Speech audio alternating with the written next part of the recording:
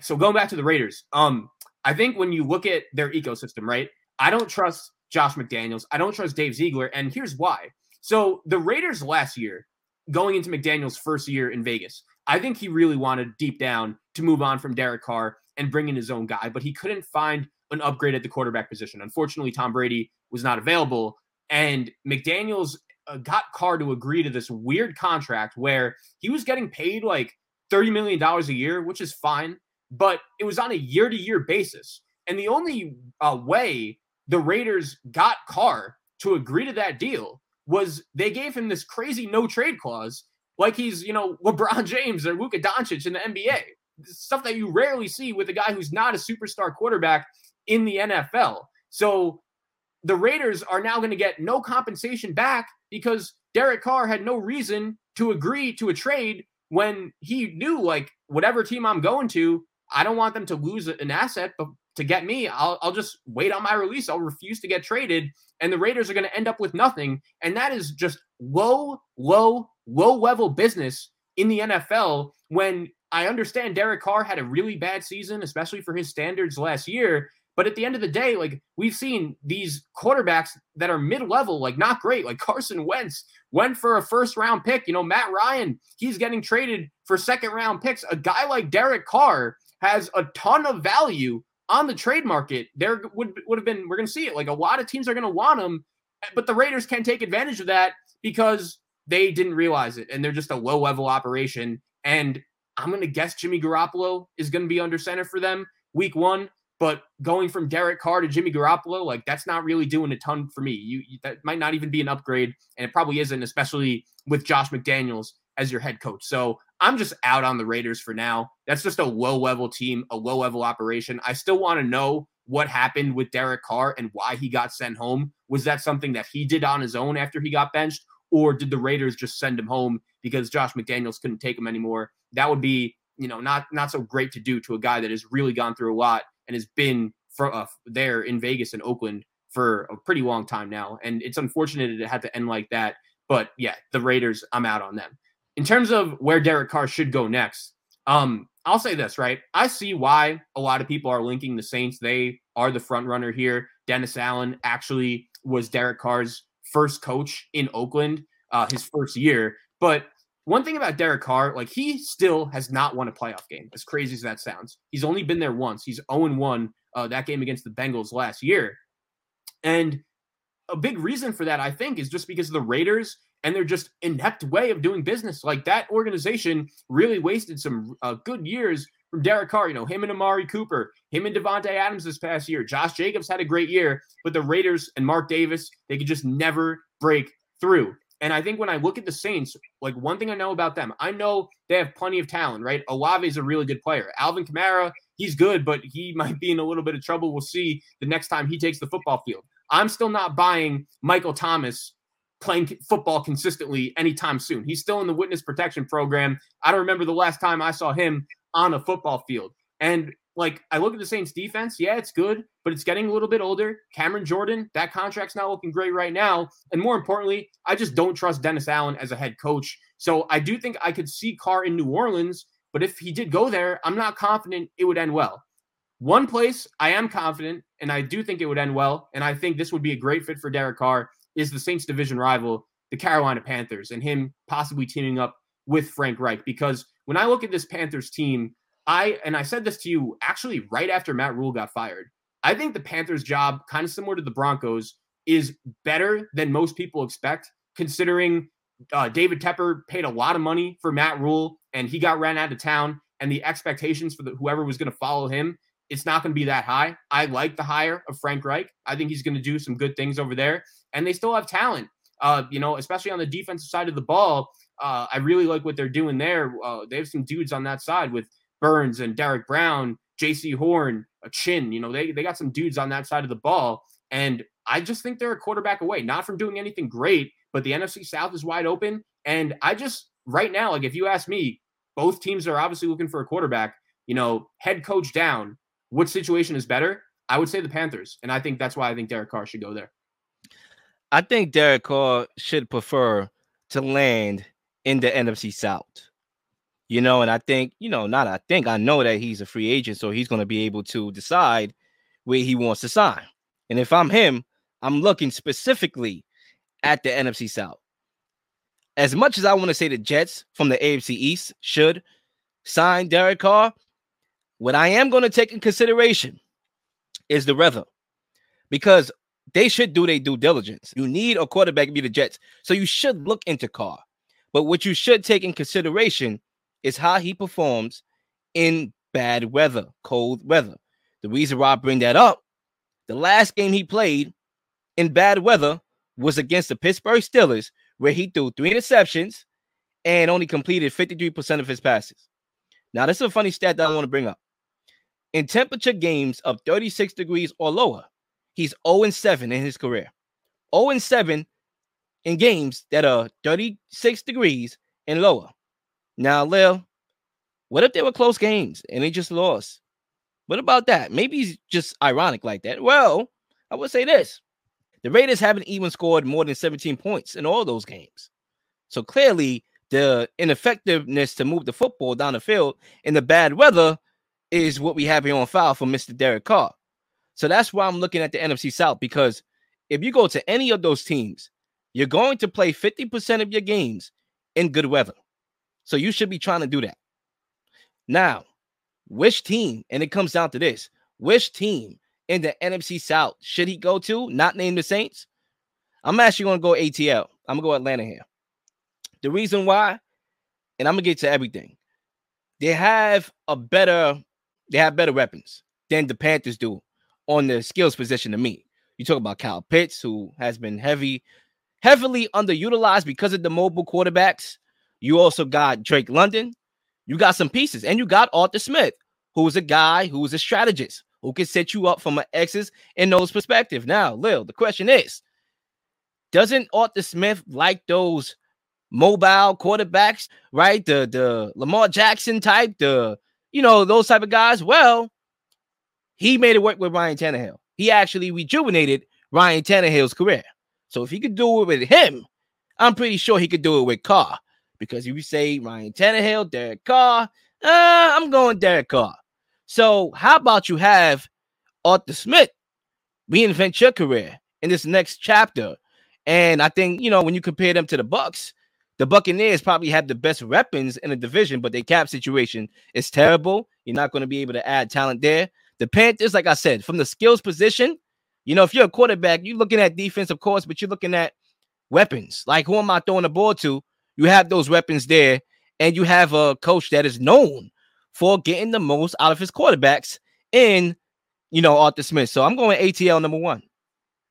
Yeah, the only pushback I have on the Carr versus Tannehill comparison is I just think Ryan Tannehill was much more athletic than Derek Carr. Like, Tannehill, he's a former wide receiver, and like Carr, he can move a little bit. I think he's an underrated athlete, but that would be my only pushback. But I do think the Falcons have a lot of really good weapons. You mentioned a lot of their pass catchers, but Patterson in the running game, Tyler Algier, I think he's a guy that's really going to break out. And I'm a big Arthur Smith fan, so I think whether it's Derek Carr, whether it's Lamar Jackson, whoever's playing quarterback, I'm a big fan of the Falcons and everything Arthur Smith is doing. So they're definitely a team to watch for me going into next season. My question for you on the Saints, do you think they are a quarterback away? Because this is the mistake they made, I should say, last year. They thought, again, they were going to trade up. They got Chris Olave, gave up their initial first-round pick for this year. Luckily, they got one back for Sean Payton. But I just look at this roster. I think it's good. There's some solid pieces, but I'm not a Dennis Allen guy. I don't think this team is particularly close to winning. And I think with Derek Carr, it's funny. You brought up the stat of him in cold games. I'll throw out one other team for you in the AFC. What do you think about him possibly going to Miami? I know they have some questions with Tua at quarterback. I think Mike McDaniel could do some really good things with him. Again, I think part of the reason why Carr has never won a playoff game is just the bad coach after bad coach after bad coach. And I think if he were to go to anywhere in the AFC, that would be an interesting fit for sure. So I'm going to answer both of your questions, right? I'm going to start off with, do I believe that the Saints are a quarterback away? Now, it depends on what we're talking here. If you're talking about championship, no, I don't think nobody in the division is a quarterback away from winning the championship. Let me frame it like this. If you are running the team and you're just trying to get the best quarterback possible to put you in the best position to win in the future. Is Derek Carr that guy? Or like, because you're gonna have to. Actually, they're lucky. They're not gonna have to give up to trade a lot, but like they have to pay him. He's a free agent. Well, I don't know if you can get a Lamar or anybody. So yeah, I'm paying for Derek Carr because I think they're a quarterback away. Every team here is a quarterback away from winning the division. Derek Carr is going to shape the balance of the NFC South where he goes, because automatically he will be the best quarterback in that division. So if the Saints want to sign him, no matter how we feel about the Saints roster, then they should be classified as the favorites to come out. I would say so. If the Falcons sign Derek Carr, I'm picking the Falcons. If the Panthers sign Carr, I'm picking the Panthers. So I think Derek Carr will shape the balance of the NFC South. And you know how it is. You win your division, you get a home playoff game, and you give yourself a chance. So I would answer it like that. I think as far as the next question, Miami. I think if you're Miami, yeah, I think if you're Carr too, I think both parties should be interested in reuniting and connecting there, because I think they need. It's funny. I'm thinking about it now. That's a good question. That's actually a better question than I thought it was initially, because I think Tua showed a lot. I think, damn, Zach, you got me in a chair stifled. The reason why is because I like Tua. I thought Tua showed that he can be a very good quarterback in the league this year. But we know all the injuries that's happening, the concussions and things of that nature. That's where the Dolphins have to decide: do I want to go and invest in Tua and just go with Tua and sign a backup quarterback? So this way, if he's hurt, I know I can trust that guy. I don't think you would sign Derek Carr to be a backup, depending on how much money he wants. And if that's the case, he could get more money with Atlanta because they have the more cap space to offer him a more lucrative deal. He's not going to take a job to be a backup. He got a lot to prove. He just got cut.